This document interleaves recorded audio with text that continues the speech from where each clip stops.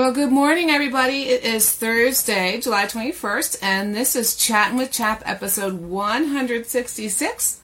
And I'm your host, Ginger, processing your disappointments.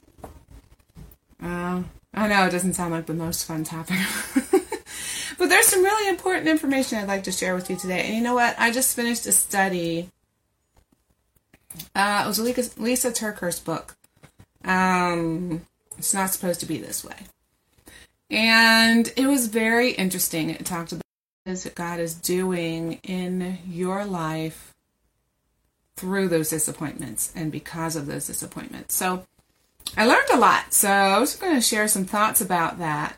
We all have disappointments, right? So it could be big. It could be something huge like loss of a job or a health issue, something like that. It could be small, like I didn't get I went to the restaurant and I didn't get what I wanted to eat because they didn't have it. They ran out or something like that. There's all kinds of disappointments. And, they're all real. All disappointments are real. And we need to acknowledge that fact. We need to acknowledge that we need to process our disappointments, even the little ones. So here's my question for you. Do you allow yourself time to process disappointments? I know for me, a lot of times, especially those little ones, and sometimes the big ones, you just kind of sweep them under the carpet and keep on going because there's a million things to do, right? There's a million requests in our time. There's a million little children asking us for assistance. That feels like that. I know there's not a million, but it just feels like we don't have time to process our disappointments. And unfortunately, it's not doing us any favors. We need to take time to at least acknowledge those disappointments. Maybe you don't even know that you're disappointed about something and that you're having an emotional response to something that was unfavorable that happened to you. Maybe you don't even know that. Do you acknowledge that you have disappointments? Are you willing to say, wow, I'm really disappointed about that? So let's talk about what happens if we don't. If we don't acknowledge our disappointments, if we don't think about, wow, I was disappointed with that. Why was I disappointed? How can I move forward?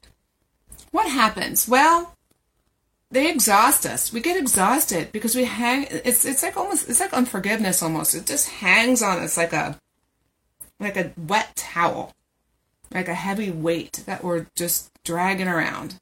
And worse than that, even than all the emotional baggage of carrying around your disappointments, is that Satan uses them. He will take your disappointments and he will use them to plant lies in your mind about yourself. Look at you. You're disappointed about that. How shallow. Or about someone else. So look at them. They disappointed you. They let you down. They don't really care about you. Stuff like that. He is going to plant lies. The enemy is going to plant lies in your mind about your life and the people around you based on your disappointments. And you know what? What he's trying to do there is he's trying to isolate you.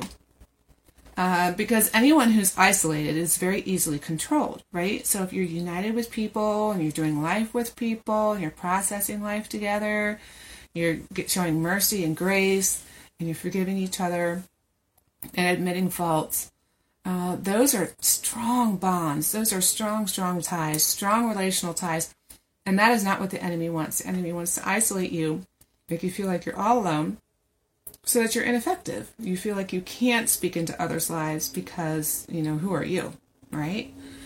So this is the great effect of not processing disappointments. Can you imagine that it goes that far? But it really does. It really does. It separates us from others. So what could possibly be good about disappointment? So why do we suffer disappointments? Well, I don't know about you, but when things get hard, I press in to the truth, to God's word, to prayer, to Jesus. I press in more, right? We rely on Jesus more. When things are going well, as humans, we tend to forget to rely on Jesus for strength. We tend to forget God's goodness to us. Oh, because it's just going along well, and we're enjoying the well, right? We're enjoying it going well.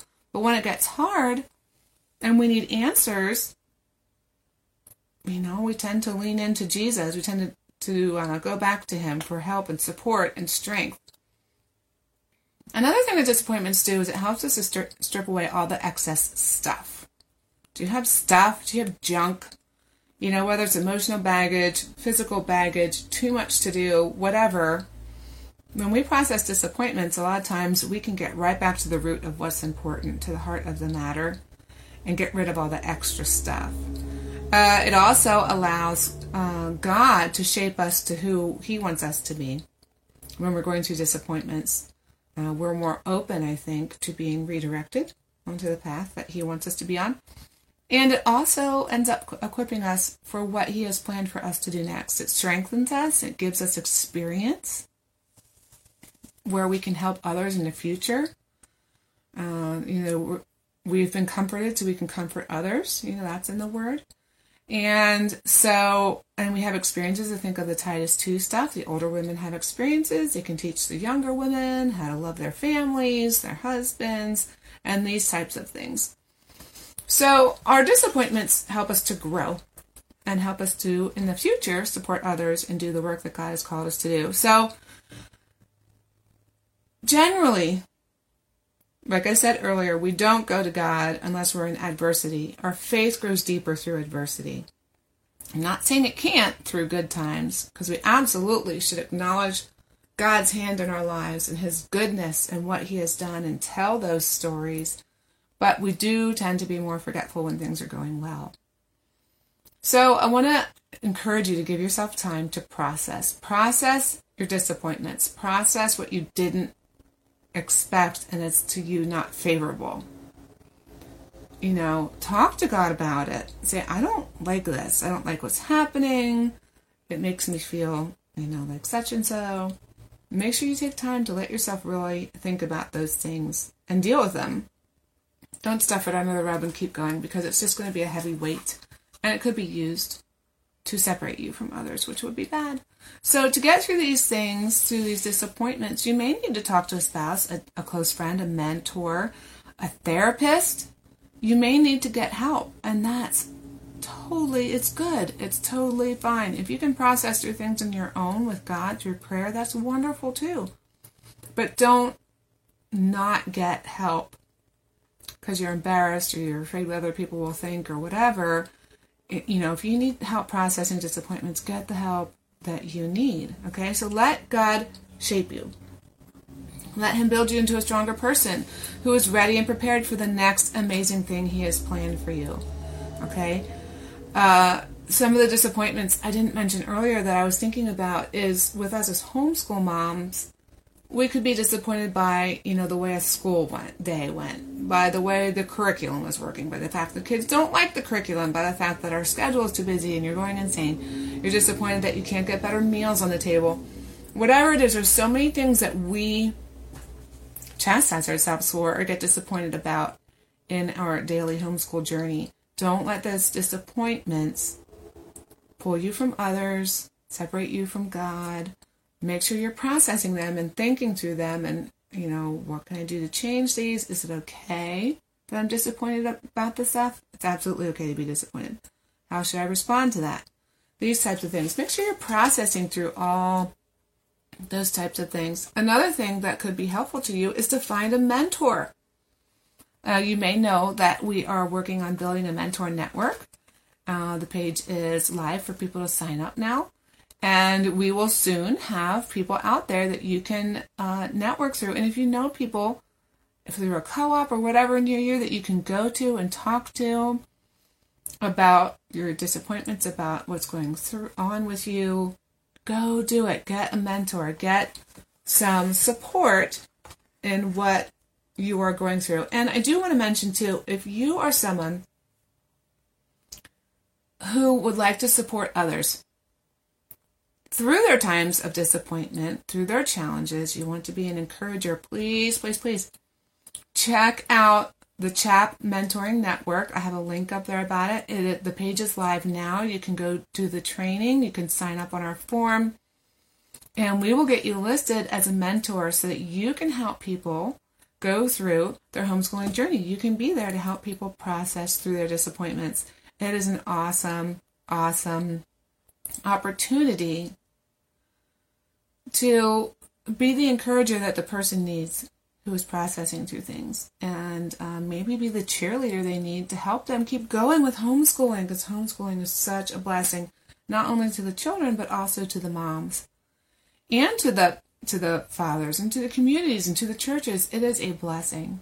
So moms out there, it's okay to have disappointments. I want you to feel okay with that. It's okay to be disappointed in things that are happening. It's okay to process through it. It's okay to acknowledge it, to talk to God about it, to talk to someone else about it. And God is going to do great things through them, through these disappointments in your life. He's going to be able to mold you and shape you, and ultimately just make you a better disciple of Jesus through them.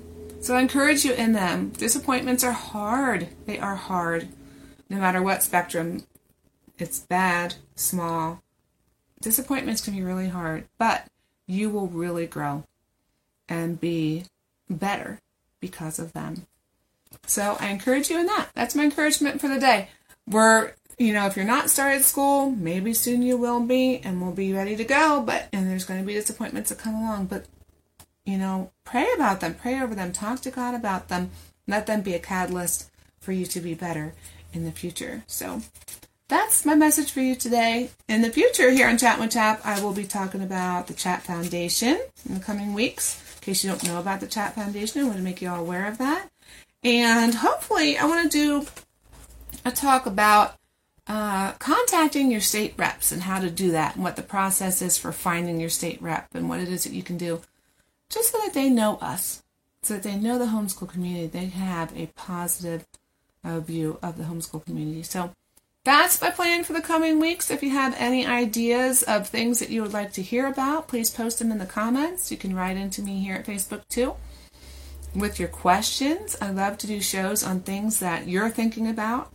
Hopefully you saw our unsworn declaration form is available now on homeschoolpennsylvania.org. It's on the same page as the affidavit form. You can go in there and choose the one you want. And that video is posted out there in Homeschool Pennsylvania also, if you'd like to watch that for information on the unsworn declaration.